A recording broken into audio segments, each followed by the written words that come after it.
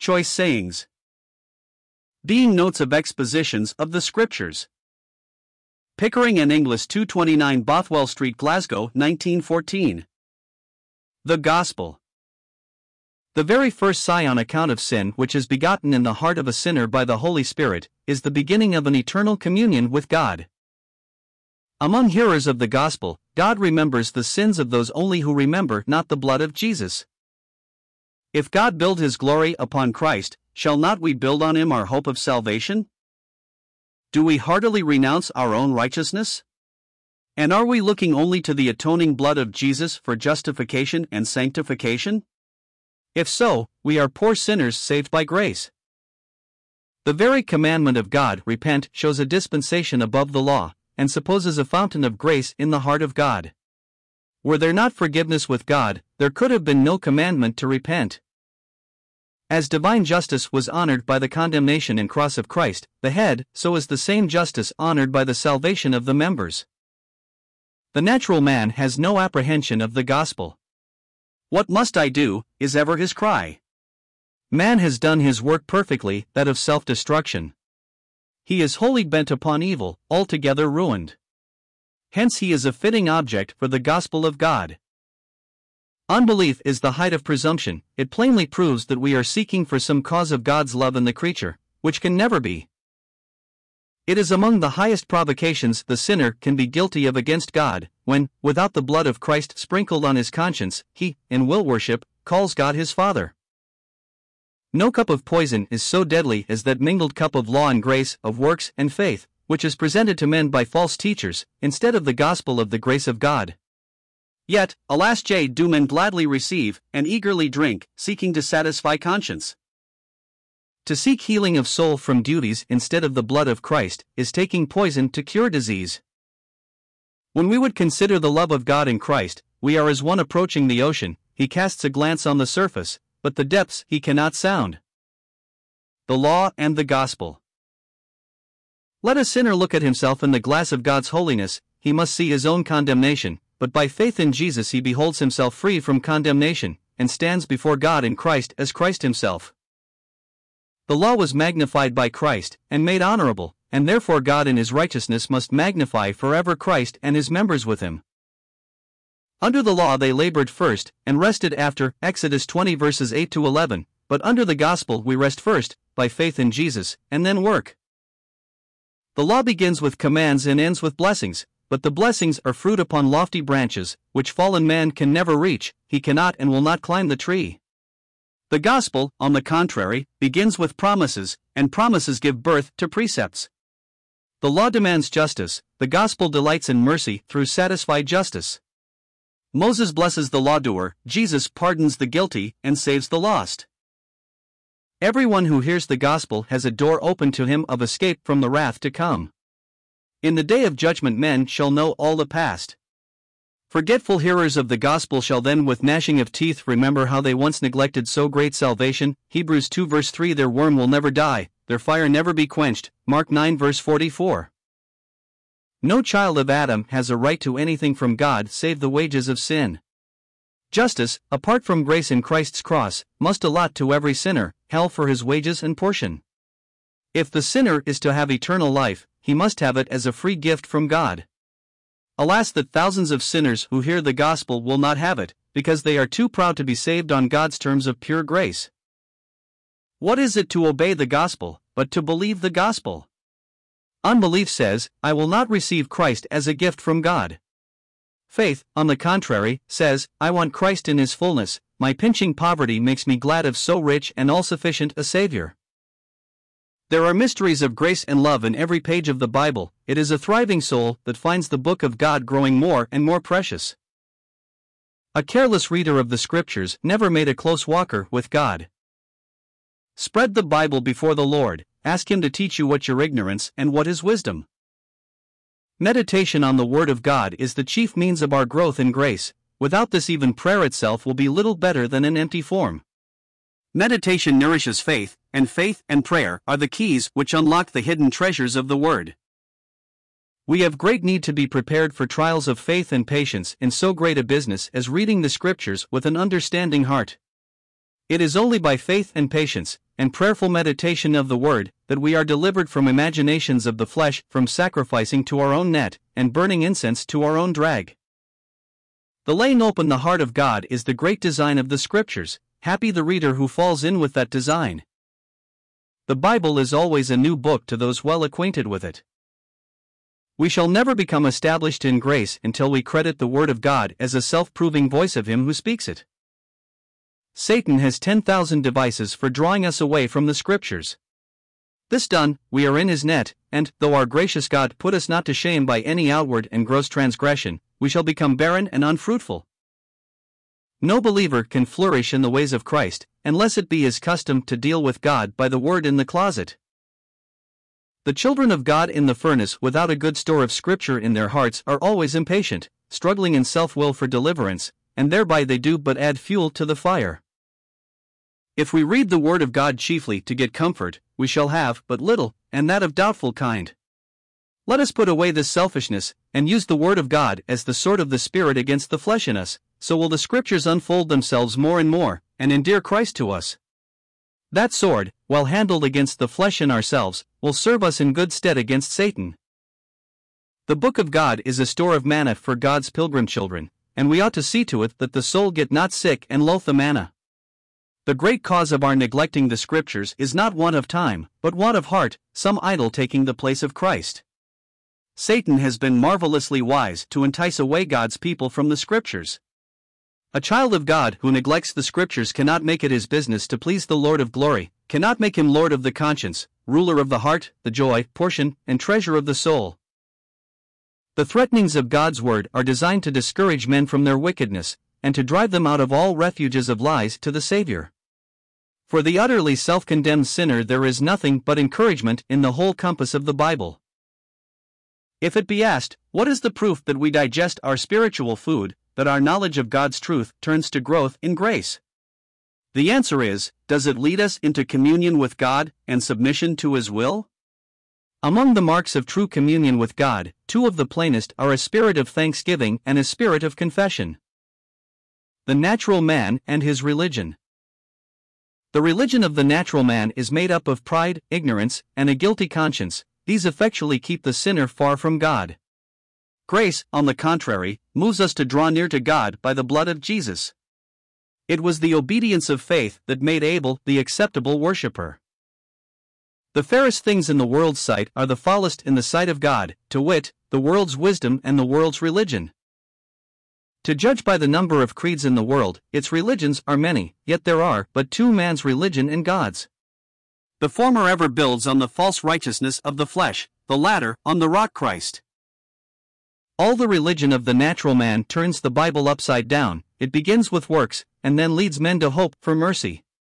Whereas the Bible begins with the pardon of sin, and then enjoins obedience. Nadab and Abihu went up with Moses into the mount with God, yet afterwards perished while offering strange fire. Were natural men that profess Christ to be caught up into heaven and sent down to earth again, they would be still but Nadabs and Abihus at enmity with God. The carnal mind must be crucified, it cannot be mended or improved. The man who worships God without the new birth is a mocker of God, not a worshipper. It is natural to the corrupt heart of man to deny its weakness and sinfulness, and to boast of its strength and righteousness. If Adam in his state of uprightness could not uphold himself, how shall we, his corrupt seed, by native strength rise up out of our fall?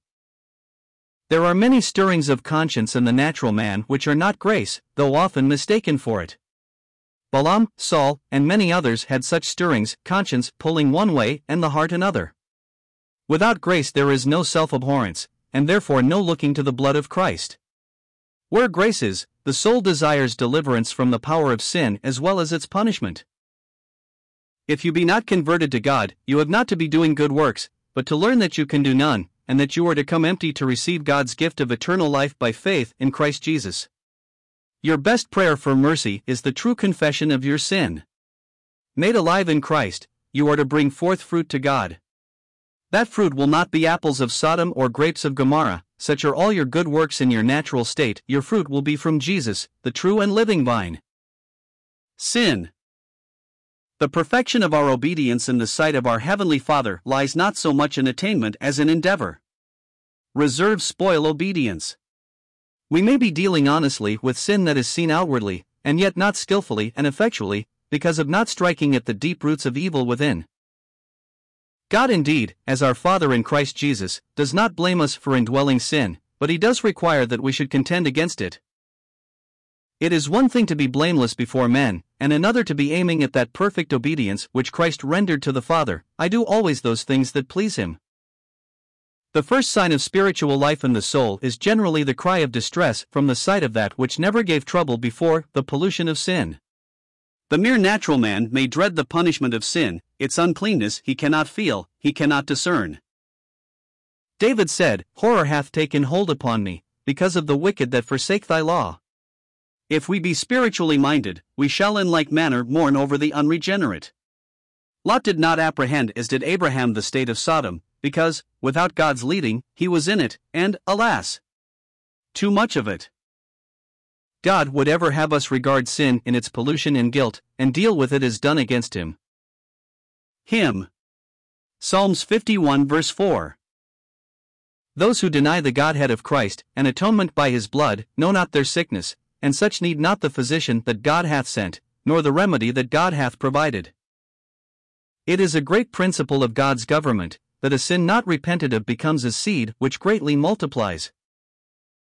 The slack conscience that questions the everlasting punishment of the ungodly betrays the soul's neglect of solemn dealing with the death of the Son of God on the tree, and of the testimonies of the Scriptures thereto. Sin does not lie in being tempted, but in not resisting temptation. The Lord Jesus Himself was tempted, and, because of His holiness, suffered pain unspeakable, yet could not be defiled. So far as we have His mind, we, His members, suffer pain and temptation, and the greater the pain of the soul, the less the defilement. How precious the words of Romans 6 verses 10 and 11. In that He died unto sin once. Likewise reckon ye also yourselves. He liveth unto God. We with Him live to God. He died to sin by dying for sin. It was once imputed to Him. He put it away by the sacrifice of Himself, and now, with the glory of His atonement, lives at the right hand of God. The poor and needy one, by faith in the Son of God, is in Christ as Christ in God's sight. Is no sin now imputed to Christ, so none to the believer? Is Christ, with the glory of His atonement, accepted of God, so the believer? The apprehending by faith these great things is the true way of mortifying sin. Sin shall not have dominion over you, for ye are not under the law, but under grace. v. 14. The sinner thinks to improve himself by lopping off this or that branch of his sin. He knows not that thereby he does but nourish the evil root.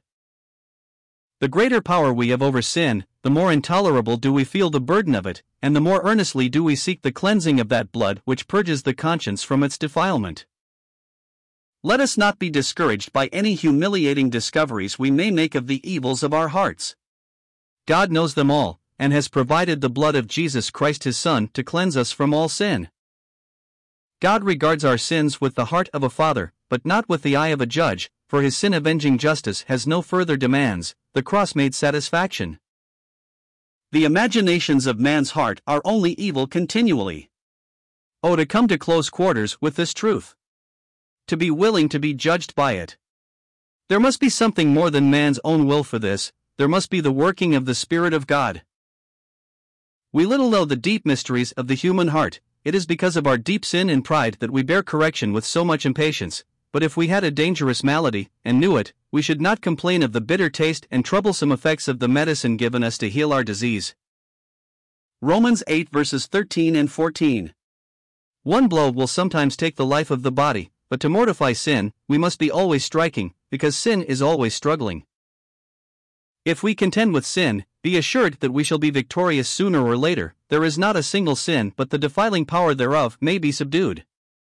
1 John 1 verse 7. The so-called innocent amusements of the world are only contrivances to forget God. It is the nature of sin to obtain great power by little beginnings. Confession of sin.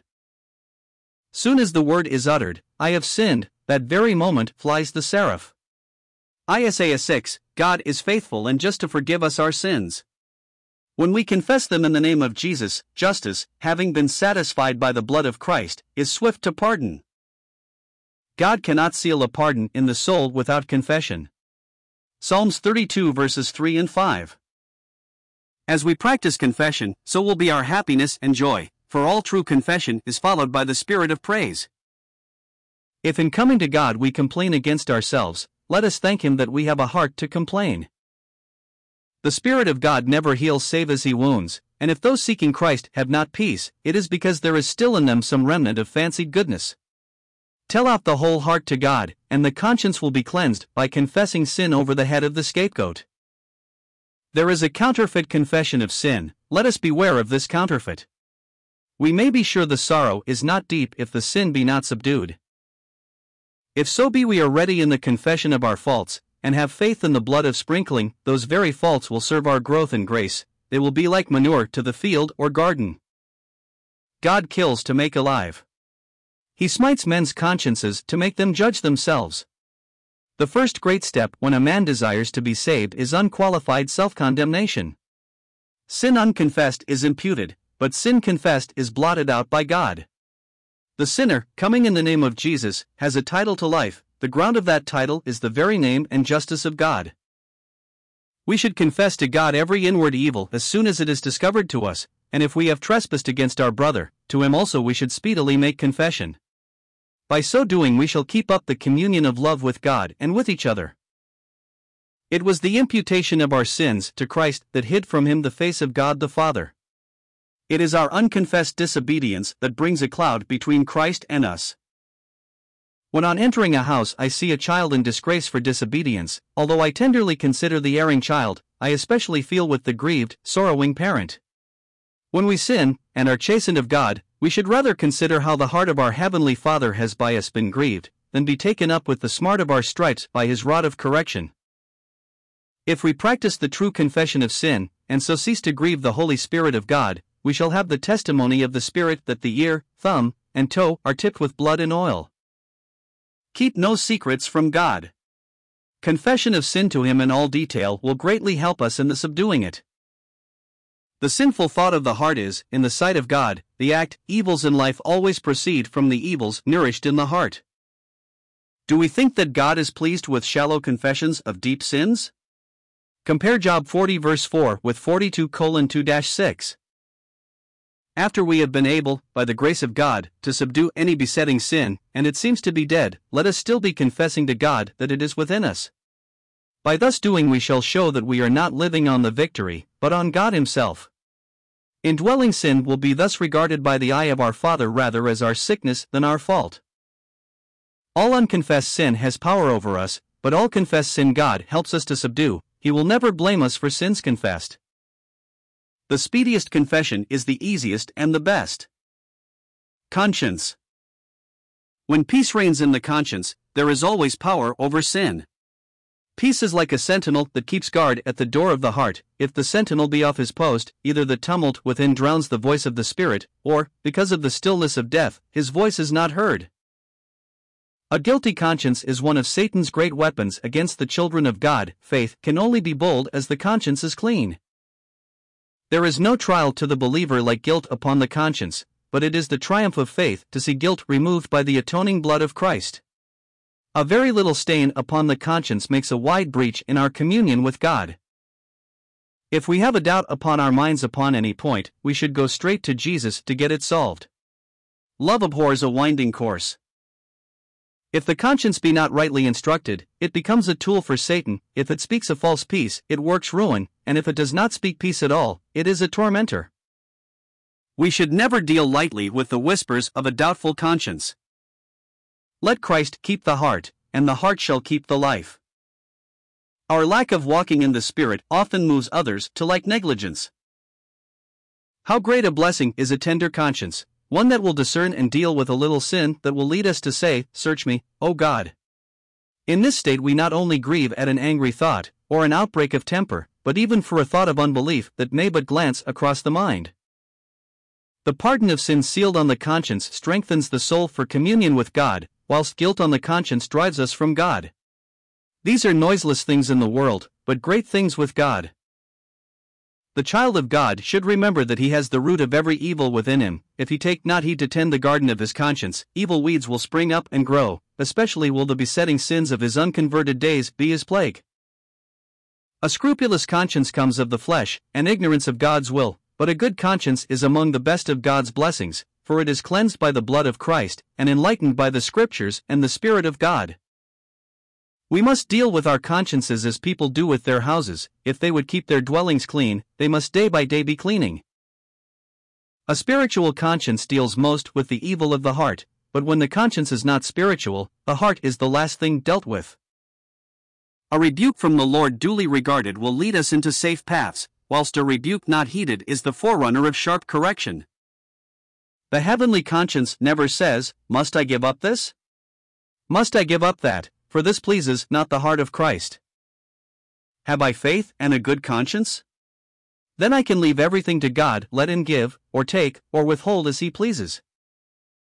A pure conscience is a conscience so thoroughly purged by the blood of Christ, that it makes the soul, as it were, a mirror wherein is seen the face of our Heavenly Father. A tender conscience concerning unbelief and its slightest stirrings will greatly help us in our path of obedience, and in our walk with God. We ought to be ever trying our consciences by the Word of God, and helping our neighbors to do the same. It would, indeed, be a blessing to the saints were they to exercise themselves in judging everything by the Scriptures. A child of God may walk unblameably in men's eyes, yet have little of the mind of Christ, and little of the spirit of communion. His conscience may be in so small a measure guided by the Word of God, that as to edifying others, he is little better than a piece of lumber. The Cross of Christ. The cross of Christ is the life of all true communion with God, and those who draw nearest to God best know the mystery of that cross. If the sufferings of Christ, who humbled himself and became obedient unto death, the death of the cross, be much in my heart, I shall see my worst enemy to be pride, especially pride of wisdom, and pride of righteousness. I shall charge my soul, as did the king of Syria his captains, fight neither with small nor great, save only with the king of Israel. In my soul's warfare let pride be subdued, and every other sin is held in chains.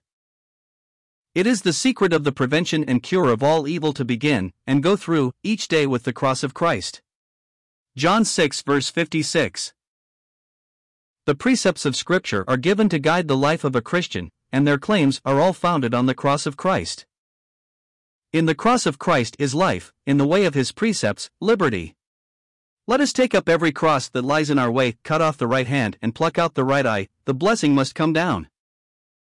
By the cross of Christ the world is crucified to us, and we are crucified to the world, whilst we, through the Spirit, are mortifying the deeds of the body. We are gaining by all our losses, and have good success even by that which the flesh accounts bitter disappointment. There is virtue in the name of Christ to make this vale of tears a fruitful, pleasant place. He who most walks in fellowship with God has the deepest and truest apprehension of Christ. Such a one will love to consider how he who was in the form of God emptied himself of his state of pure equality with God, how the Word made flesh, at every step of his humiliation, above all on the cross, made manifest his glory. Of all the works of God, redemption is the greatest.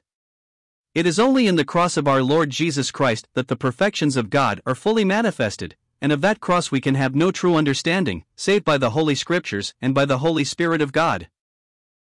When the Son of God had taken on him the form of a servant, he could say, "My Father is greater than I," but his obedience showed him to be equal with God. Obedience unto the death of the cross was such as only the Son of God could be called unto, and only he could render.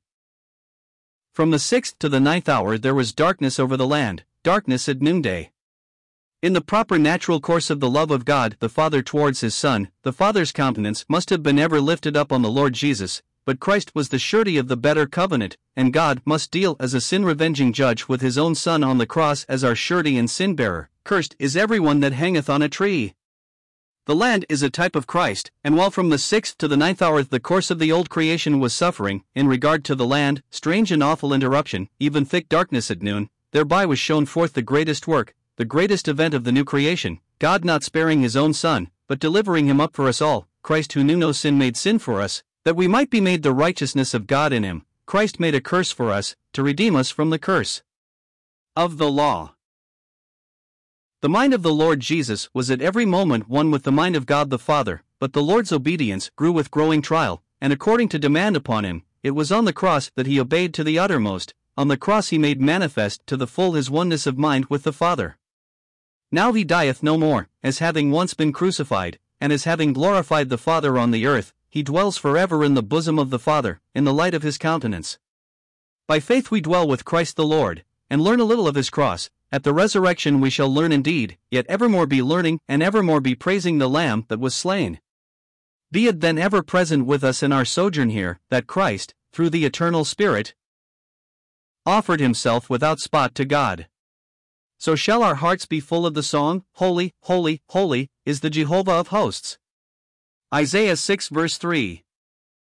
Christ's work is the light, life, joy, glory, and perfume of heaven. There is no testimony to God's hatred of sin like the cross of Christ. There are testimonies thereto above, around, and beneath us, but in the cross, and that only, we see to the full God's hatred of sin. Christ descended lower and lower, even to the depths of the cross, but in God's sight it was a perpetual ascent to the throne of glory. If with godly sorrow we would grieve for sin, we must regard it in fellowship with Christ in the light of the cross. The law of nature, the law of Moses, and a corrupted gospel are so many refuges of lies which men flee to for salvation, instead of coming to the cross of Christ. The cross of Christ is the meeting place for God and the sinner. It is the meeting place of God with his people. It is also the meeting place of saints with one another. It is only as Jesus crucified dwells in the midst of them that they can meet each other to profit. Mercy to Christ, my surety, would have been death eternal to me. In the cross of Christ the holiness of God is perfectly revealed, such is his holiness that the heavens are not clean in his sight. The scriptures show us that it is by the cross of Christ God bears with the ungodly.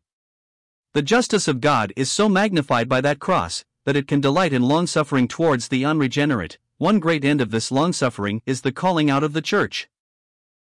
All the trials and all the sufferings of all creatures, were they heaped together, must not be compared with Christ's sufferings on the cross. As the sin-avenging God of holiness and justice, God forsook Christ on the cross, but he was infinitely well pleased with Christ and his death of atonement.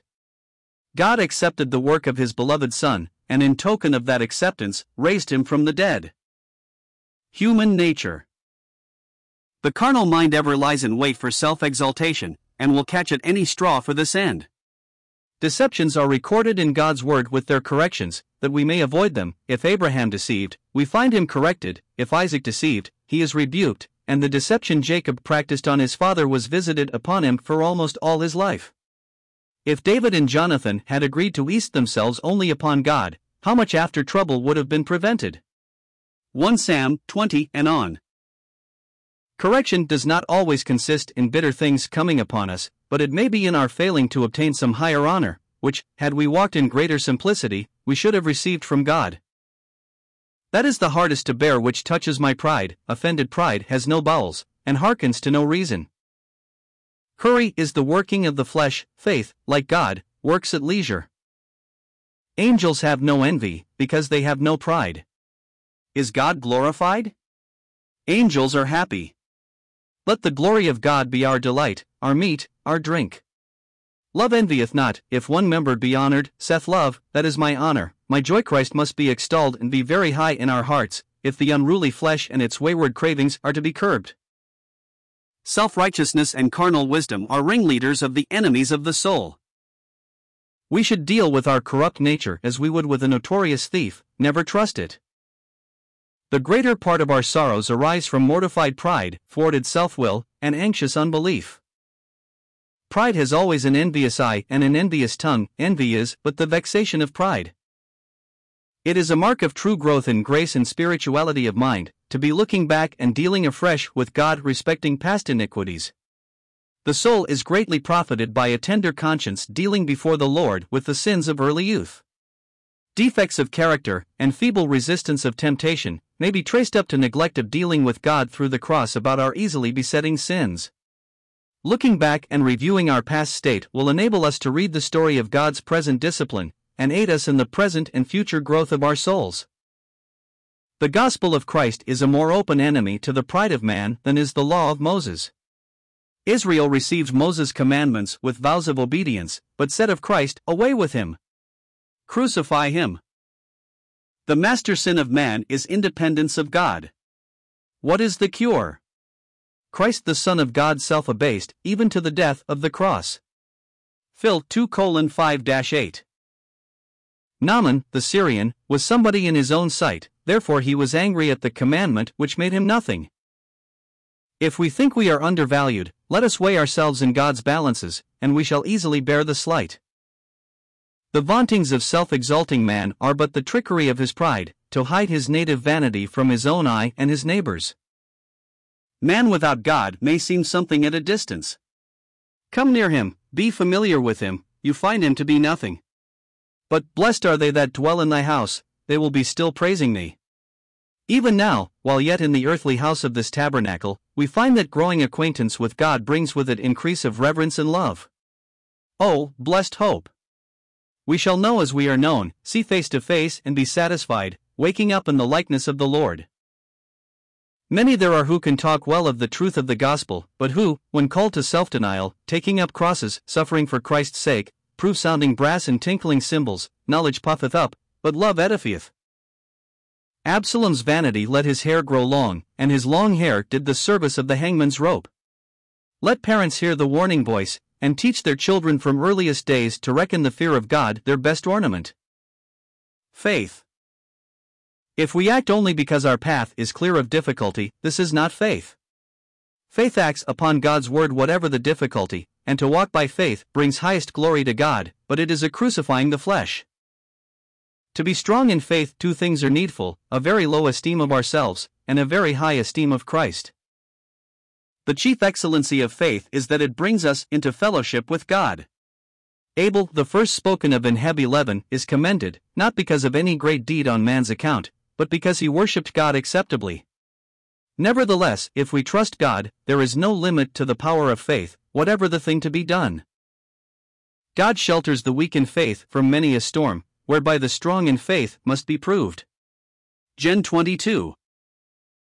When a man builds house or ship, he takes heed that no beam be strained, so God never overtaxes our faith, but brings in comfort, knowing our frame, not suffering us to have sorrow upon sorrow, according to Phil 2:27. By neglect of God, and forgetfulness of His word and promise, our minds may become blinded to plainest things. Isaac, through self-will and allowing his natural partiality to blind him, would have set aside as nothing the purposes of God concerning Jacob. When we are especially strong in faith, we have a special need to watch against unbelief. Compare 1 Samuel 26 verse 5 and on, with 27:1, for as the flesh takes great occasion by sin, so by grace, and no one who studies much that profitable book, his own heart, but must know it. Soon after Abraham had greatly trusted God, he through unbelief denied his wife.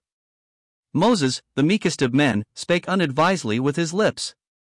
David, the humble, forgiving man, was moved to proud wrath by the words of Nabal.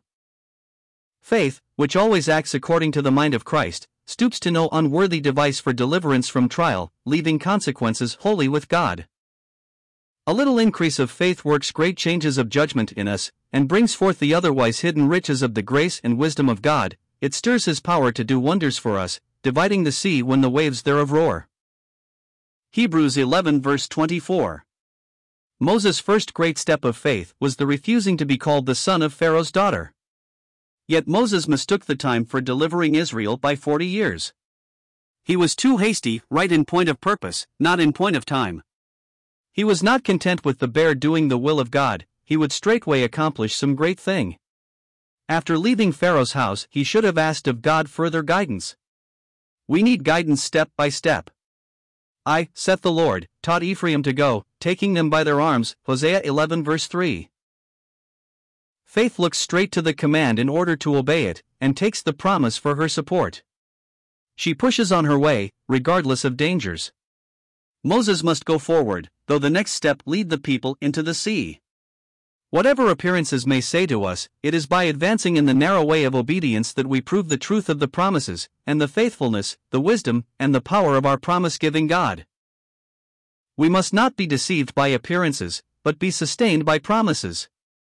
When Jacob looked upon Joseph's coat, which had been brought to him, he should have said, I see the coat that is covered with blood, I hear the report of the death of Joseph, but, Lord, I believe thy word, thy promises concerning the greatness and the glory of my son, what thou hast spoken thou wilt perform. It is a great proof of the strength and steadiness of faith when, diligent in pleasing God, we rise above our obedience to God Himself. Grace makes light of sacrifices, because of looking straight to Jesus. Unbelief begets all sorts of evils, faith prevents and cures them. Would that the saints of God tried themselves by this test: how much do I believe, instead of how much do I know? We please God by trusting Him, trusting His grace, His love, His wisdom, trusting without limit, but it is only by little and little that we come to account our own wisdom folly, and God's wisdom true wisdom, wisdom infinite, then we are able to yield up ourselves unreservedly unto Him. Faith labors and holds on, despite of all appearances, and in the midst of all difficulties. Father, let us look by faith to Christ at God's right hand, than at the mountain of difficulties before our eyes. One of the best answers to prayer is to be able to continue in prayer. See Matt 15:21-28. Faith perpetually cries to God for its own increase. All things that are within the compass of God's promises are within the compass of faith. Let faith lay heart sins upon Christ, and there will be no plague spots upon the skin. Faith waits upon God, but she waits also for God. Jacob, in Genesis 32 verses 9-12, waited upon God regarding Esau his brother, but he did not wait for God. Had he done so, he would not have bowed down 33:3 7 times to his brother. Esau must have bowed down to him 27:29. God delights in putting faith to do that which the flesh declares impossible. Oh, how precious a jewel is that resolute faith which walks with God under all circumstances, wrestling against the powers of darkness, making no bow to the Haman of evil customs or evil principles. We cannot be losers by trusting God, for He is honored by faith, and most honored when faith discerns His love and truth behind a thick cloud of His ways and providence. Happy those who are thus tried. Thus saith the Lord, count it all joy when ye fall into diverse temptations. James 1 verse 2. Let us only be clear of unbelief and a guilty conscience, and we shall hide ourselves in the rock and pavilion of the Lord, sheltered beneath the wings of everlasting love till all calamities be overpast. Faith can bear the test of death and burial, and can sing praises to God under any circumstances. A steadfast purpose to trust God, when He seems, to unbelief, to be breaking promise, betokens a growth in faith. Though He slay me, yet will I trust in Him. Job 13 verse 15. God often encourages the weak in faith by giving speedy answers to prayer, but the strong in faith will be tested by God's delays. The prayer of self-will may get its answer, as with the Israelites, He gave them their request, but sent leanness into their soul. Psalms 106 verse 15. Faith is the good cable that, stretched and strained, does not break in the storm. Trial humbles the soul and enables it to bear the ripened blessing, and to carry a full cup with a steady hand. Faith is not discouraged, but holds on in patience, expecting the promised blessing in the fitting time. What is the food and nourishment of faith? My flesh is meat indeed, and my blood is drink indeed. John 6 verse 55. To take God at His word is the business of faith. Faith can never fail of the reward of perseverance. The Lord delights in persevering faith. In trial of faith, let us take heed to our spirit that we trust God without stint. The soul's repose in Him is His delight, and He will honor it. Jehovah sitteth king upon the floods, and faith sits with Him. Communion with God. God, in His dealings with His froward children, shows the forbearance of His love, but it is with the obedient that He walks in the fellowship of His love. In both cases He gets glory to Himself. Happy are they who live under His smile of approbation. Fellowship with the Father, and with His Son Jesus Christ, and the communion of the Spirit, should be the daily household bread to our souls. Unless the great truths of God's eternal purpose of grace, and His electing love, occupy their due place in our hearts, we must of necessity, more or less, misapprehend all truth. We can neither fulfill our obligations to God nor even duly discern them. If we come forth from the closet of communion, the atmosphere of evil speaking will be to us as the tainted air of some great city to one that has been breathing the pure air of a mountaintop, or the fresh breezes of the seashore. Unless our souls are living in communion with God, the Scriptures will not yield us their strength and nourishment. There is nothing so teaching as walking with God, nothing so sifting to the heart and conscience as seeking in all things to walk before Him, to hear, to speak, and to act for one great end, namely, to please God, and to do His will from the heart. The Lord guides us with His eye, that is, He will so guide us as to assure us of His guidance. He will deal with us as a tender mother with her little ones, who suffers them not out of her sight. There is no fellowship with God, but through the blood of His dear Son. It is by this He speaks to us, and calls us children, and by it we cry, Abba, Father, pouring out our hearts into His bosom. And we can speak to Him as we cannot speak to human ear, because the heart of man is not as the heart of God. We can never thrive except we seek God in secret, and if we begin in our closets we shall not end there, we shall also seek and find Him in the assemblies of the saints. It is one of the blessed fruits of the habit of walking with God, that the soul knows what to do when it has displeased God. A wounded spirit who can bear? Yet, even that burden God can enable us to cast upon Him. When Abraham first set foot on his pilgrimage, he knew not what meetings with God were laid up for him. He ventured on the bidding and promise of God, and His mercies multiplied on him as he advanced. Whenever we are living before man instead of walking before God, there will be restlessness and disquietude. It is impossible for God to meet His saints in the way of fellowship, except in the path of obedience. When they are out of that path, He meets them with correction, in order to bring them into fellowship with Himself. If we see the least trace of the mind of Christ in anyone, we should remember that in such the heart of God delights. Carelessness about the friendship of Christ is the crying sin of the Church. When we say, Lord, bring us near to Thyself, we pray for many things, which, when they come, will be bitter to our taste. At such times it is well to remember our forerunner. He asked to be glorified, but before heaven was opened to Him and He received therein, He had to pass through the Garden of Gethsemane, and on the cross to cry, my God, why hast Thou forsaken me? It ought to be a grievous thing to us to have a wish, however slight, contrary to the mind of Christ. As soon as it is our settled purpose to please Christ, He takes us for His bosom friends. The more we have of Christ in our hearts, the less room for self. How sweetly, how pleasantly, may a Christian beguile his way to glory, by casting all his burden of sin and care upon Jesus, and walking in love and fellowship with Him all the day long. He who casts his burdens upon the Lord walks lightly and happily, as one who has no burden at all. Communion with Christ can only be kept up by constant watchfulness. Where there is much love between friends, a cold look is matter of complaint.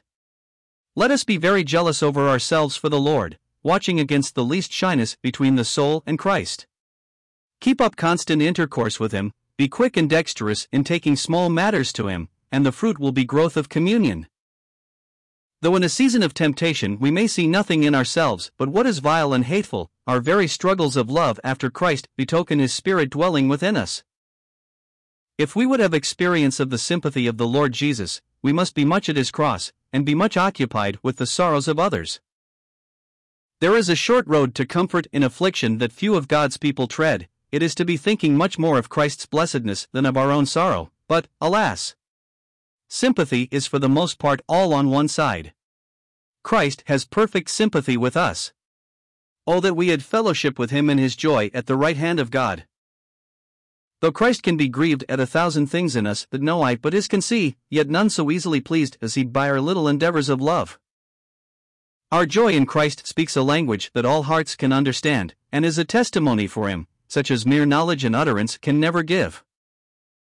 It is but a small proof of love to visit a friend who lives next door, but to go to a distance over hill and dale bespeaks love indeed.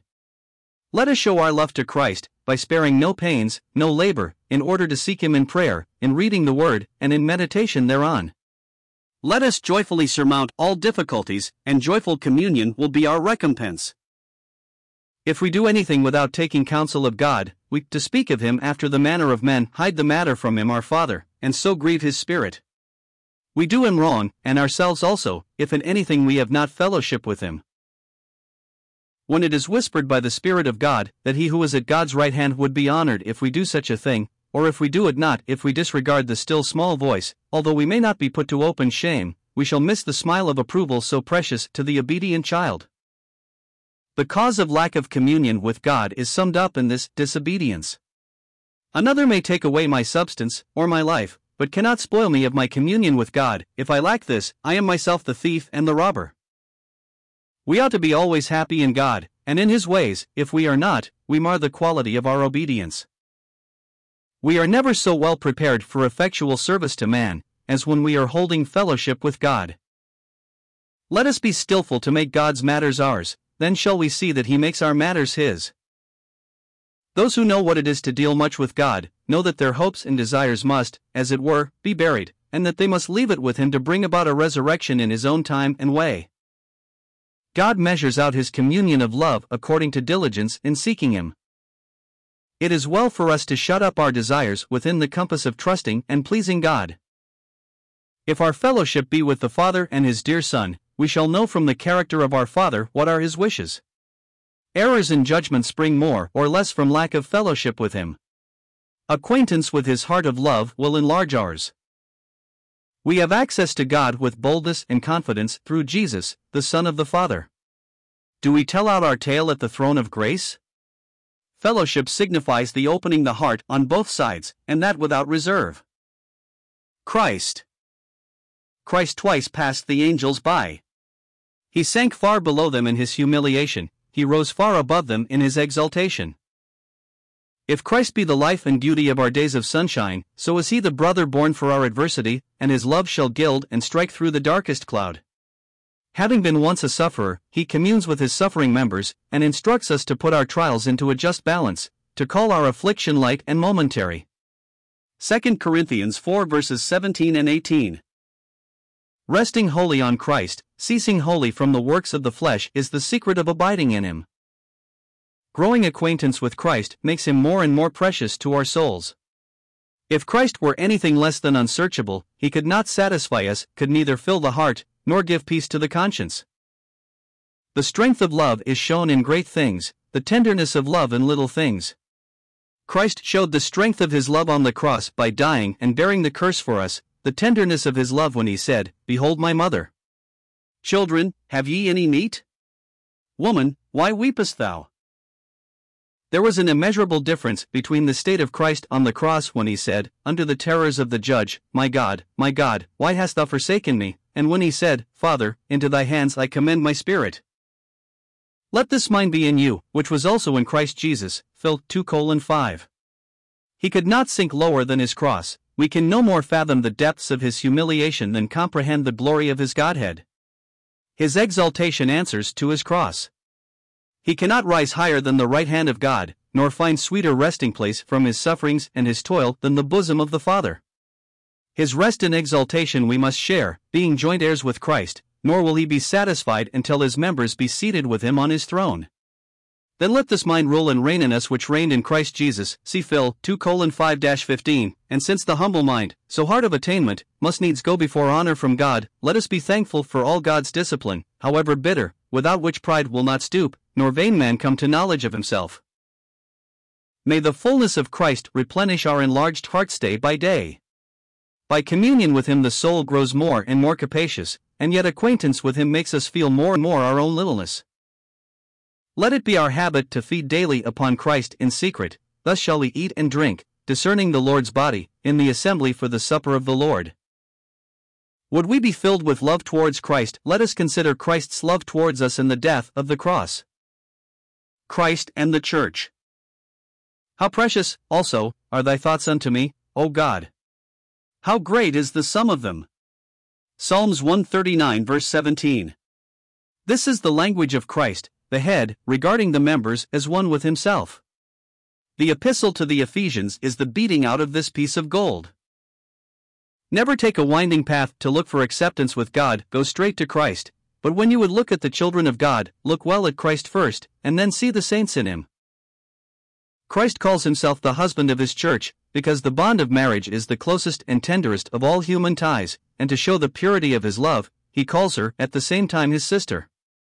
His tenderness delights to take occasion by the infirmities of His spouse. She leans on Him, not only for support, protection, and guidance, but also and chiefly for communion, and leaning is melted into adoring love, which is to Him as spiced wine. He sees His own image in the church, and this is among His chief joys. It was the bridegroom who bare the sins of his spouse in his own body on the tree. What other burden will he not bear? Even the troubles that our own folly brings upon us are occasions to his love, if we do but cast the burden upon him. But if we do not judge ourselves, he knows how to chasten us to bring us to self-judgment, that he may comfort his mourners with his immeasurable grace and love.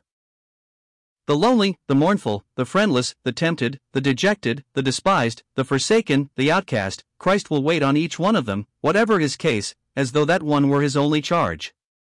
By this exact and special oversight of each member of his body, how precious, how lovely, how glorious, does Christ appear! If Christ will not be satisfied with his present glory at the right hand of God without having his church, the members of his body, with him, how can we be content without him in this valley of the shadow of death, this present evil world? The candlestick in the temple was a type of the church. It was for the high priest to supply the oil, to trim the lamp, to watch and tend it. The light must be ever brightly burning. The ruin of a kingdom is a little thing in God's sight, in comparison with division among a handful of sinners redeemed by the blood of Christ. When the body is in perfect health, there is a noiseless, perfect cooperation of the members. So was it with the church at Pentecost, and so it ought to be with us now. To reform the church of God, we should always begin with self-reform. Schisms and divisions will increase so long as we begin with reforming others. Wisdom is only with the lowly. Every kind of self-pleasing is rebuked and put down in the 2nd of Philippians, but, alas! The church of God in these days is more like the carnal, puffed up, schismatic Corinthians, than the lowly saints of Philippi, whose fellowship in the Spirit made glad the heart of Paul. The new creation is God's delight, of that new creation Christ is the head, as one with the church, Christ stands before God. The church, the body of Christ, cannot rise above its present low estate, until there be a conscience in the members of fulfilling each one his office in the body.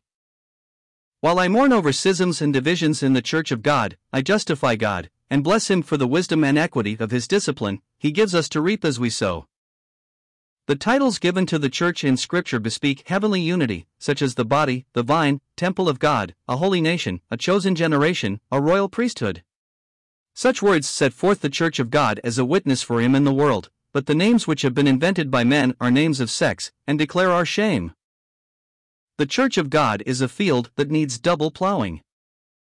Christ ever enjoys perfect communion with his Father. He craves also communion with us his members, Revelation 3 verse 20, and when this is denied him by our ways of selfishness, he turns to the Father, and finds joy and rest in communion with him.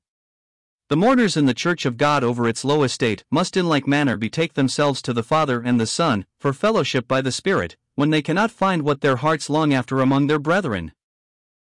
The ark of God at Jordan went before the people, was in their midst, followed after. Christ is the leader, the rearward, and the glory in the midst of the church, their life and bond of fellowship. As Christ is the brightness of the glory of the Father, so is the church the brightness of Christ's glory. He, as the Son of Righteousness, sheds forth, through the church, the beams of his light. As without Christ the perfections of the Father were not manifested, so the glory of Christ was not shown until his body the church, which is his fullness, was manifested. But the church does not shine by native excellency, she is made up of those who, being by nature vile and of the earth, are created anew by the Spirit of God. The life, beauty, and glory of the church are all from Christ her Lord derived. Whereas Christ is by nature the brightness of the Father's glory. The Holy Spirit. How sure a teacher is the Spirit of truth! He searcheth all things, yea, the deep things of God, 1 Corinthians 2 verse 10. He comprehends the love of Christ, which passeth knowledge, and all the windings of the heart of man. He is the Paraclete within us, pleading for Christ with our heart, printing the name of Jesus on its fleshly tables, and causing us to increase in the knowledge of God. We never give up what by his anointing we have once embraced, it is graven on the heart as with the point of a diamond. The Spirit of God, who is of one mind with Christ, the Son of God, dwells in believers by virtue of their oneness with Christ, and, although so often grieved, will never give up to destruction anyone, even the weakest, of Christ's members. God always dwells by his Holy Spirit in his people. Let us be careful not to grieve this glorious Paraclete. Let us be looking continually at the blood of Christ, and watch against little trespasses, little breaches of love, suspicions, rash censures, and coldness of heart. By the mere natural understanding, men may learn much of the truth of God, but afterwards renounce and deny it. If by the Spirit's unction we learn anything, we hold it fast. His true teaching carries with it assurance to the soul that it is God's truth we are learning.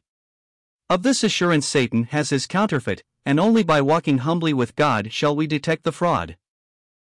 Christ's example.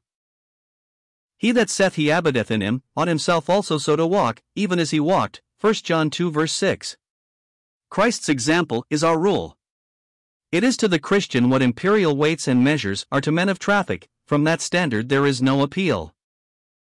It is not in every act of the blessed Lord that we should follow him, but the mind of Christ is always our pattern. Instance, his 40 days fasting. His precepts will guide us to discern his mind in considering his acts. Adam, by creation God's servant, broke away from the yoke. Christ, the Son of God, took on him the servant's form. The children of God cannot grow in the knowledge of their own hearts, unless they be accustomed to set the example of Christ before their inward eye. We ought to try our spirits, aims, thoughts, and desires by the example of Christ. If we do this, we shall discern the current of self-willed pride running through our corrupt nature. A great discovery. The Savior was especially pleasing to God when he was dumb, and opened not his mouth, doing nothing, only suffering the will of God. It is well with us when treading in our Master's steps. The child of God proves the strength and grace of his heavenly Father only as he walks in the ways of the Lord Jesus Christ. The trial of faith. We are to distinguish between trial of faith and chastisement. In the former case we readily bow, and bring forth fruits of grace, but if we be rebellious, we are under correction. Paul's thorn in the flesh was God's gift to preserve him from pride, although it was the messenger of Satan to buffet him. Thus God uses the wicked one for our profit, for the glory of his all-sufficient grace, and for the tempter's confusion. Our trials are needful now for the exercise and growth of faith, and no less needful for our joy and glory at the appearing of the Lord. Temptation to sin is painful to us only as we are sanctified by the Spirit of grace and walk with God. We ought not to wish for deliverance from trial until the trial has done its office. Shall the gold be taken out of the furnace before the dross has been consumed? Faith's expectation in the day of trouble is large showers of blessing. Sorrow and temptation, 1 Peter 1 verses 6 and 7, are the seeds of joy and praise. They that sow in tears shall reap in joy, Psalms 126 verse 5. Confidence in God proves itself in time of trial, it grows in the day of battle. David in the valley of Elah was most bold when the giant cursed him, and drew nigh to slay him. God has blessed us with all spiritual blessings in heavenly places in Christ. We have oneness with Christ, we have faith and the Spirit. What more, then, do we need but the trial of faith and the Spirit's fellowship? If we have a steadfast purpose to overcome temptation, sooner or later we surely prevail. Abraham, through the weakness of the flesh, did not leave his father when God commanded him to go into the land of Canaan, but it was his steadfast purpose to obey God, so that at the last, when he offered up Isaac, he conferred not with flesh and blood. Are we content to leave our cause in the hands of God? Job should have done this at the first, but by justifying himself he increased his trouble. James 1 verse 2, Count it all joy when ye fall into diverse temptations. There is grace in Christ for our fulfilling the precept. If, being tried, I am entangled in unbelief, I cannot count my trial joy, so to do, I must by the Spirit's power resist the tempter. Satan has no pity on us, be we sick or well. If he leave us for a season, it is because the time decreed is spent, and he cannot exceed his commission. Faith never expects to learn deep lessons without deep difficulties, therefore she is not surprised by strange and dark providences. How many are apt to say, my temptation is peculiar? But we should remember that it is the peculiar aggravations which make a trial effectual, and should not forget the word, there hath no temptation taking you, but such as is common to man, 1 Corinthians 10 verse 13. Our faith is greatly strengthened when we are brought to see that no arm but God's can help, no wisdom but his can guide, and no love but his can satisfy. The thickest cloud brings the heaviest shower of blessings. Those very circumstances which make unbelief despond are meat and drink to faith. Satan is employed for God's people, for their discipline, their correction, their sifting, but not for their destruction. Christ often wounds in order to heal, and if he give pain it is that we may find peace and rest in himself. His wounds are full of kindness, and always tend to life, and health, and peace. We often make this great mistake: we expect in the kingdom of patience what is only promised in the kingdom of glory, and we ask God rather for deliverance from the warfare than grace for it, as long as He is pleased that it shall last. Our impatience for victory often increases the heat of the battle. To preserve purity of life in time of temptation, we must take constant heed to purity of thought. God has settled in heaven certain trials of our faith, which will as surely befall us as the crown of glory be given us at Christ's appearing. God's purposes of grace are a golden chain, not a link must be missing. Temptations which find us dwelling in God are to our faith like winds that more firmly root the tree. James 1 verses 2-4. How much of adversity do we need in order to bring down the lofty thoughts within us? A knowledge of our own weakness is generally learnt through humiliation and suffering.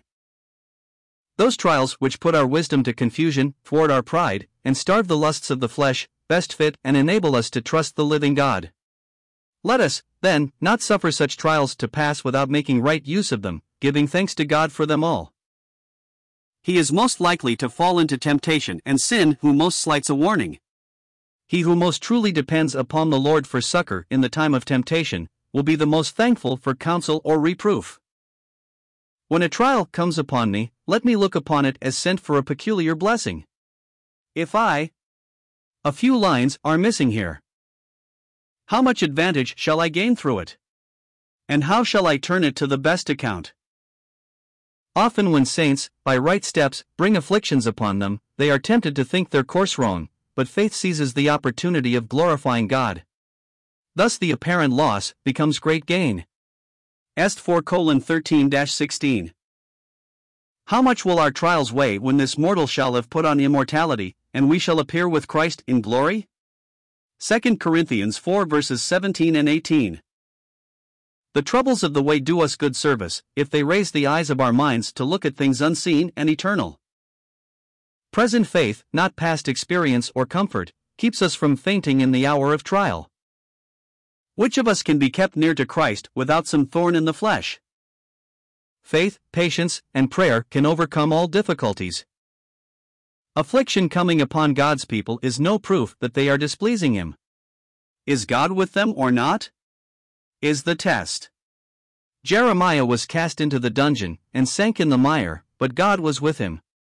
Job 38, so was it with Joseph. Genesis 39 verse 21. We can never walk with steady step in the time of trial of our faith, save as we are looking onward to the resurrection of the just. In 1 Corinthians 15 verse 58, the apostle, in view of it, says, "Be ye steadfast, unmovable, always abounding in the work of the Lord, forasmuch as ye know that your labor is not in vain in the Lord." Difficulties and ill success encourage me, for the life which I now live in the flesh, I live by the faith of the Son of God, who loved me, and gave Himself for me. Do we meet with unkindness from brethren?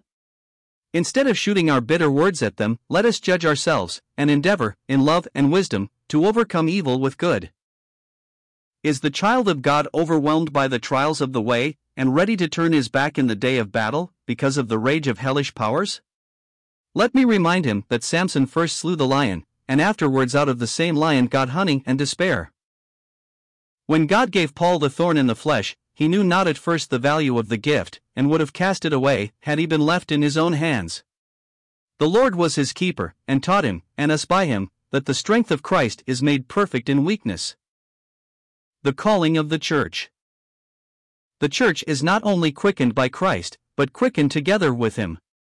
If this truth were received into the understanding and affections, and lived upon daily by the children of God, their very garments would smell of myrrh and frankincense, with all powders of the merchant, and their conversation would bespeak their heavenly calling in Christ Jesus. To rise above the first Adam, we must live in the last Adam. We shall then be able in spirit to use the language of the 8th Psalm, and have all things under our feet. Our life is in Christ, therefore it is eternal life, for Christ is the same yesterday, and today, and forever. God's design was not only to save us from hell, however great that salvation, but to make us His sons and daughters, in order that we, with Himself and the Lord Jesus, the firstborn from the dead, might dwell forever in our Father's house. True love has its source in Christ Himself. It is therefore bold in defense of his truth, and knows no man after the flesh when his honor is to be maintained or defended. We have three chief characters to sustain: child of God, soldier, spouse of Christ. We have to feast, to fight, and to sing. Christ has won the victory. We gather up the spoils, and though so doing we must fight, the victory is ours and its fruit. To have the Lord Jesus revealed to us by the Spirit of God is enough. It sufficed Stephen amidst his persecutors, and suffices us amidst all our difficulties and adversaries, amidst all trials, great and small. God's people are his witnesses, they are the light in this dark world, they should therefore be so filled with the Spirit, as to be Christ's epistles, known and read of all men. The Church has spiritual, heavenly, eternal life in Christ, her risen Lord, the last Adam. His pierced side is the fountain of life to us, his spouse. We are under the law of God's love and grace in our new relation as children. We are under obligation to Christ as firstborn among many brethren, and as his members, to obey him as our head. We have often the words members of Christ upon our lips, would that they were always accompanied with reverence and love. Colossians 2 verse 14. The forgiveness of God is like the God who grants it everlasting, all-comprehensive, immeasurable. No possibility of condemnation.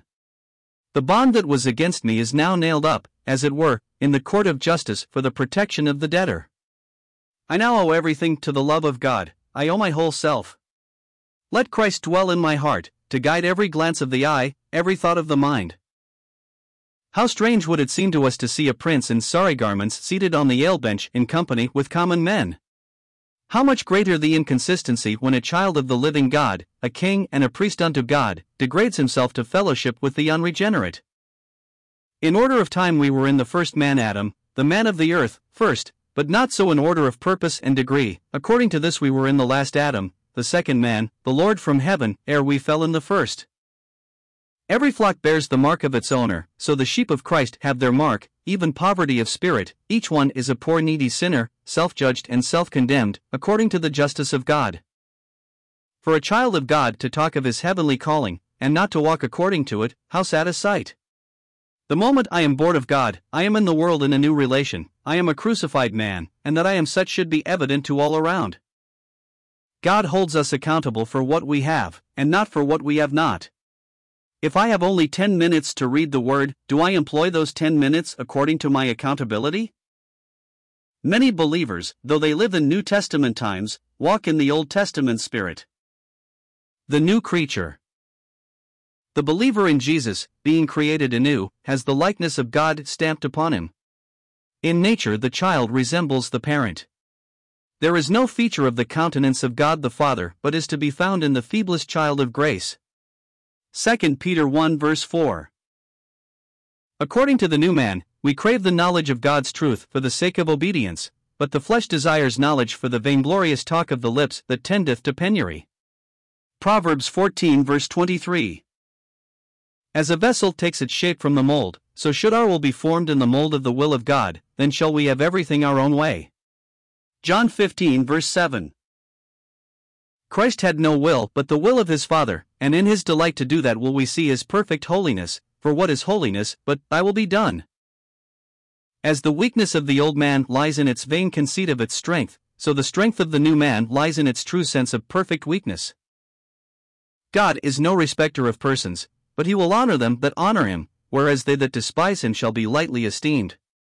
1 Samuel 2 verse 30.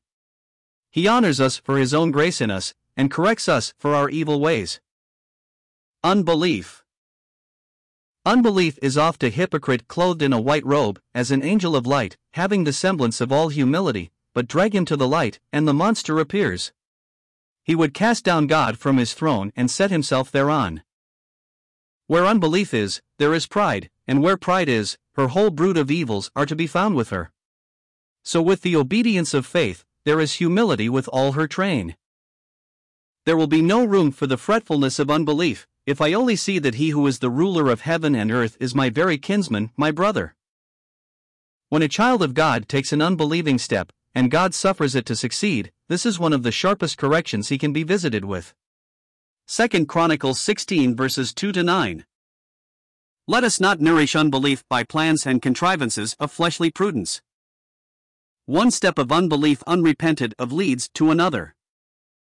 Hard thoughts of God are, alas, natural to us, and swarm in our breast. It is only as the love of God is revealed to us in the cross of Christ that we are able to cast them out.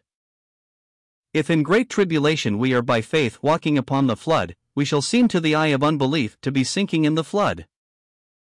If unbelief prevail in saints, they slight the assemblies of God's people, but let us who diligently frequent them be able to say, "We have seen the Lord," John 20 verse 25. That will be the best rebuke for the negligent. Unbelief is in man's sight no sin at all, whilst in God's sight it is of all sins the greatest. Whilst we are looking to Jesus at the right hand of God, all circumstances are our occasions for honoring God by faith, but if we look to circumstances and not to Christ, they cast us down, and leave us a prey to unbelief. By unbelief the child of God degrades himself, losing sight of his heavenly robe. He makes much of the earthly rags of this world's honor, and can even envy the wearers. Psalm 73 verse 3. We do well to remember that God is as true to his forewarnings of wrath and curse, as he is to his promises of grace. We take the latter for our peculiar comfort, but should also solemnly meditate the former for our ripe and full acquaintance with God. Unbelief cripples and puts in fear where no fear is, it leads to despair, and despair is but unbelief without a bridle. Do you, at the mercy seat, confess the iniquity of unbelief? Remember that it makes God to be the very contrary of what he is. Unbelief and its rebellion will make of a mere nothing a great mountain. Every murmuring thought is the child of unbelief, and makes God a liar. The sins of believers. The heart of man is a restless deep, ever casting up mire and dirt, Isaiah 57 verse 20, but in the sins of God's children there is a preeminence of guilt. Jonah could not sin himself out of the love of God, therefore, sinning himself out of communion with God, he had the greater guilt. I count myself more vile than the murderer who suffers death by the hangman's hand, because the atoning blood of the Son of God acquaints me with myself. That which shows me my forgiveness reveals to me my pollution. By far the greater part of the sins of God's children are sins of ignorance. How needful therefore the cry, "Cleanse thou me from secret faults," Psalms 19 verse 12, faults hidden from mine own eye and from mine own conscience. Without atoning blood they would bring down God's curse on the offender's head. Oh, let us not make light of sins of ignorance. The sins of our unregenerate state should indeed be ever before us, but by frowardness, since we tasted that God is gracious, we sin, as natural men cannot sin, against the heart of Christ, against God's love and his Spirit, who seals us unto the day of redemption. The natural man is a rebel against his Maker, but it is against a Father that we, the saved, offend. Forgetting the cross, we go astray. The remedy is true and speedy confession, for we doth have an advocate with the Father. 1 John 2 verse 1. We must be ever waging war with the secret workings of sin. Where it is but in a little measure allowed, God may suffer his child to go further and further in that allowance, until the 7 locks are shorn on Delilah's lap. To be doubting Christ's love, to be limiting his grace, is alike unworthy of us and grieving to him. The last offense of Joseph's brethren, Genesis 1 verses 15 to 21, was not the least. There is no fault in our character that the grace of God cannot cure. It becomes us therefore to give no quarter to the Canaanites. Judges 2. God deals with us after conversion otherwise than before it. He, as a wise father, has a rod of correction for his children, and smites them when he might let them alone, did they not know his love. Peculiar temptations bring forth peculiar corruptions, after neglected warnings. The Lord Jesus took loving pains to make Peter acquainted with himself, and was compelled to humble him by his threefold denial of his Lord, but without exposing him to the eye of enemies. Overcome by a sudden temptation, he was quickly forgiven and restored. Luke 22 verses 55 to 62. Whereas David, who had deliberately transgressed, and who had long been in a backsliding state of heart, was exposed to the people as well as made loathsome in his own eyes. 2 Sam 12:16. When Christ restores a fallen one, he often makes the disciple stronger than before his fall. When thou art converted, strengthen thy brethren, Luke 22 verse 32. So it will be with those who, like David and Peter, have been wont to follow the Lord fully. The people of God are in general slack and slothful in searching out sins of ignorance, but if we persevere in the search, asking God to reveal them to us, He will give us very humbling knowledge of ourselves and of our secret faults, with it also blessed comfort and communion, which otherwise we could not enjoy. The coming of the Lord. Let the blessed hope of the coming of Christ keep us ever on the watchtower, looking, longing for it, and hasting towards it. Would that we duly considered our accountability to Christ, who in the day of His appearing will judge the secrets of all hearts. Then we shall each be called on to give an account of His stewardship, an account, not only of gifts of understanding and substance, but of daily employment, and of all the minutes of the day. See 1 Corinthians 4 verses 1-6. Prayer. It is a high place that is given to the prayers of saints in 1 Timothy 2 verses 1 and 2. If Christians only knew how their prayers for kings and governors are heard in heaven, they would not be meddlers with this world's politics. Every wish that the Holy Ghost breathes into the soul of a believer is a voice which enters into the ear of God. It is well for a child of God to pray for himself, but a more excellent thing to pray for others. God honors the spirit of intercession. We are too apt to set God a time and a way of answering our prayers, and even when our prayers are answered, we are often surprised and ready to faint. If we desire much communion with God and with Christ, we must not be surprised if the Holy Spirit come upon us as a keen north wind, revealing our own corruption and evil to us. When it comes, let us not say, "How can we bear this?" but rather be thankful for God's wise answer to prayer. If we have not the spirit of supplication and thanksgiving, let us begin with the spirit of confession. When we pray, let us be sure God is hearing us. If we ask help, kindness, favor, from a fellow man, it cheers us to observe the kind attentive look. Let us by faith regard our unseen Savior and Priest, and settle it in our hearts that our prayer is received. The answer will come in the best time. If we cannot comply with God's just demands to be singing and triumphing with Christ above, He will listen to His unbelieving, groaning children. He bows down His ear to hear their cry. When the Word of God enters the conscience, men pour out their hearts indeed to the Lord.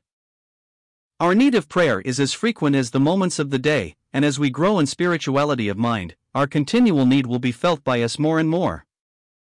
In order to have power with God in prayer, there must be an undivided heart. If we would come boldly to the throne of grace, we must come obediently. Daniel made prayer and meditation of the Scriptures the chief business of his life, yet, if we consider the circumstances in which he was placed, we shall see that few ever had greater obstacles than he in the way of seeking God. God gives, as a wise father, prized benefits to His supplicating children. When we ask for more communion with God, are we willing to part with all that hinders? Let us take heed that our ways agree with our words when we come to the mercy seat. It is a great help to us when we see that our prayers and our labors are to be as the grain of wheat falling into the ground. If we look for death and burial first, we shall be able to go on in patience, and in due time shall assuredly reap an abundant harvest. We ought to go to God with our matters as altogether His. How great is our favor and power with God! For we are kings and priests unto God His sons and daughters by adoption and grace. Let us take heed that we grieve not the Spirit who sealed us unto the day of redemption, and nothing will God deny us. John 15 verse 7.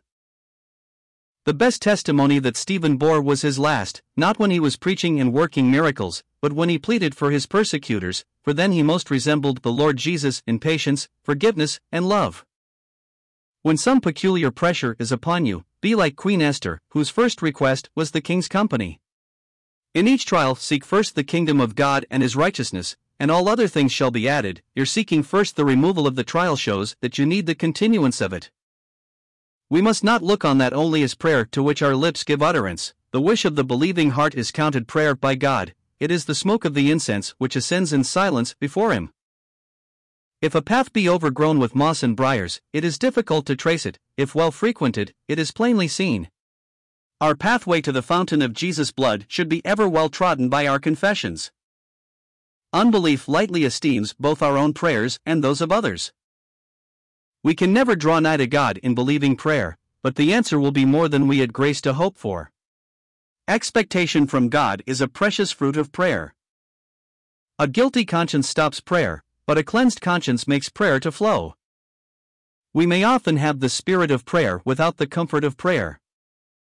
Conflict. When the corruptions of the flesh, like an armed host, invade the soul, they aim first at the capital city, which is faith. Success there would ensure possession of the whole land.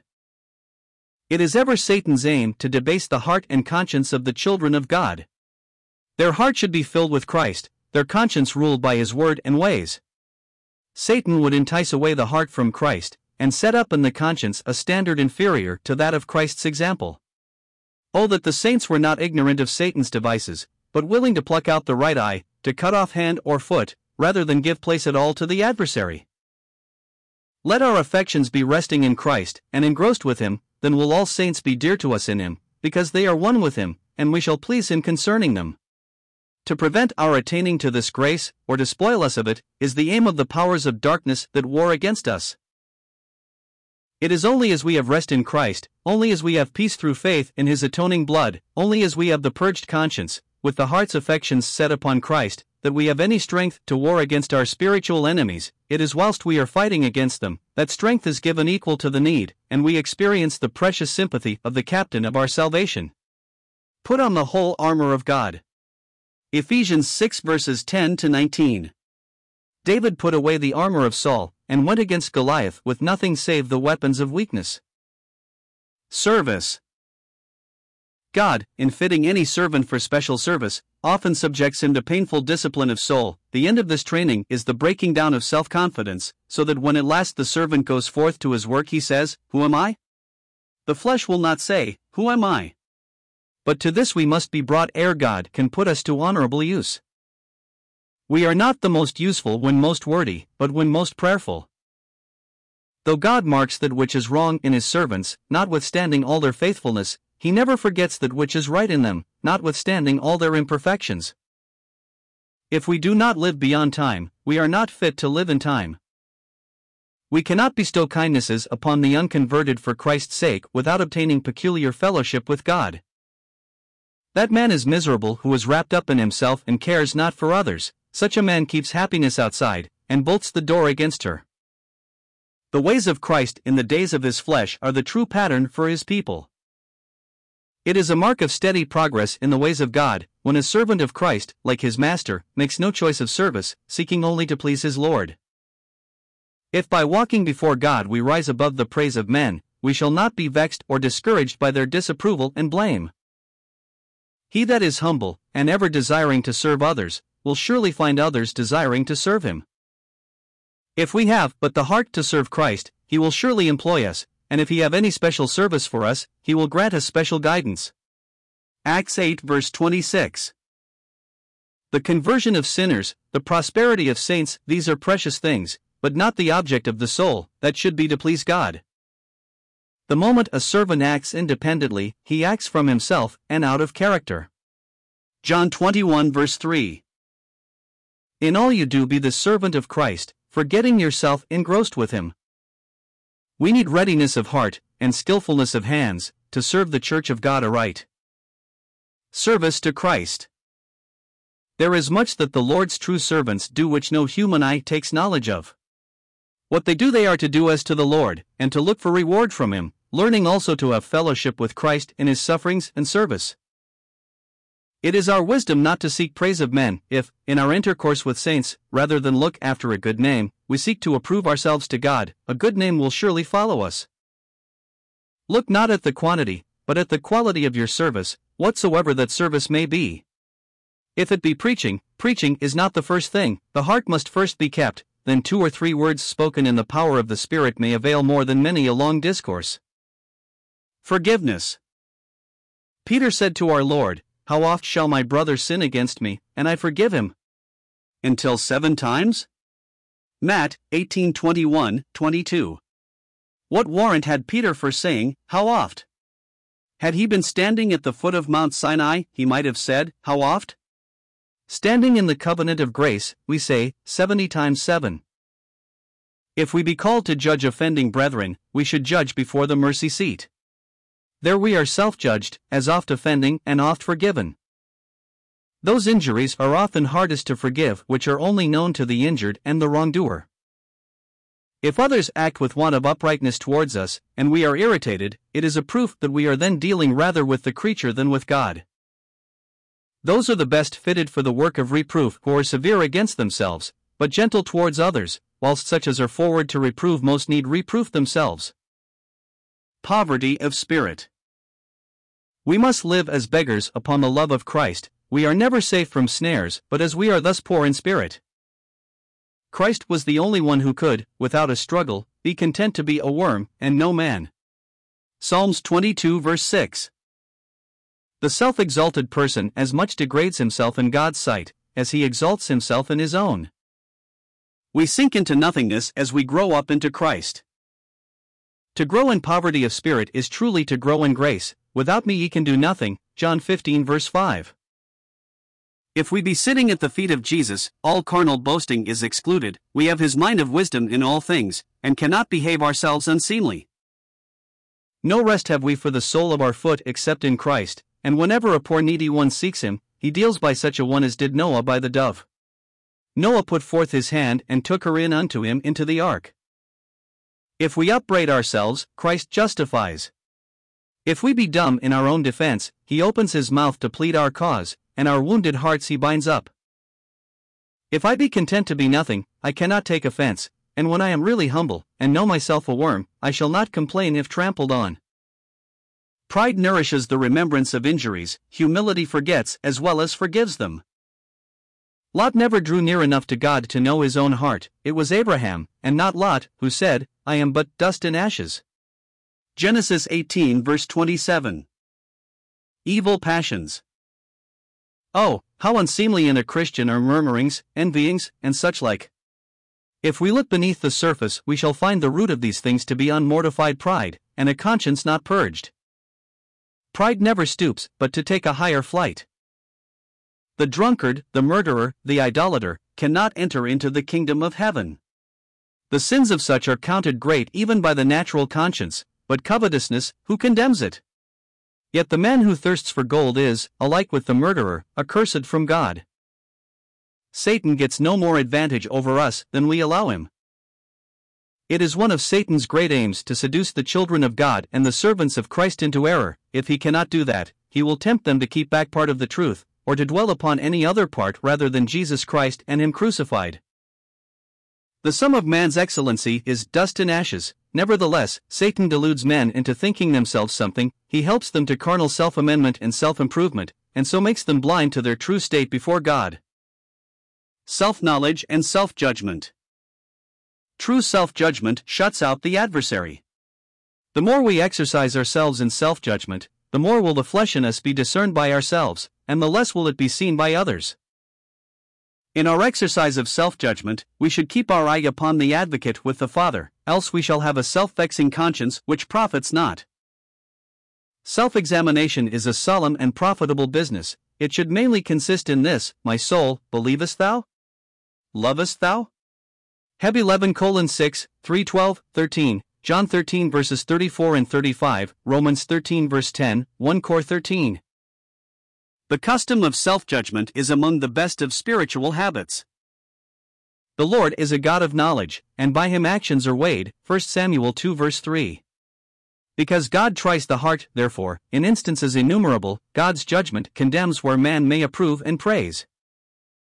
The oftener we invite him with whom we have to do to use the keen edge of the sword of the Spirit in our own consciences, the less will there be in us for Satan's fiery darts to fix upon. If we better considered that we have an advocate with the Father, 1 John 2 verse 1, we should not go far from the paths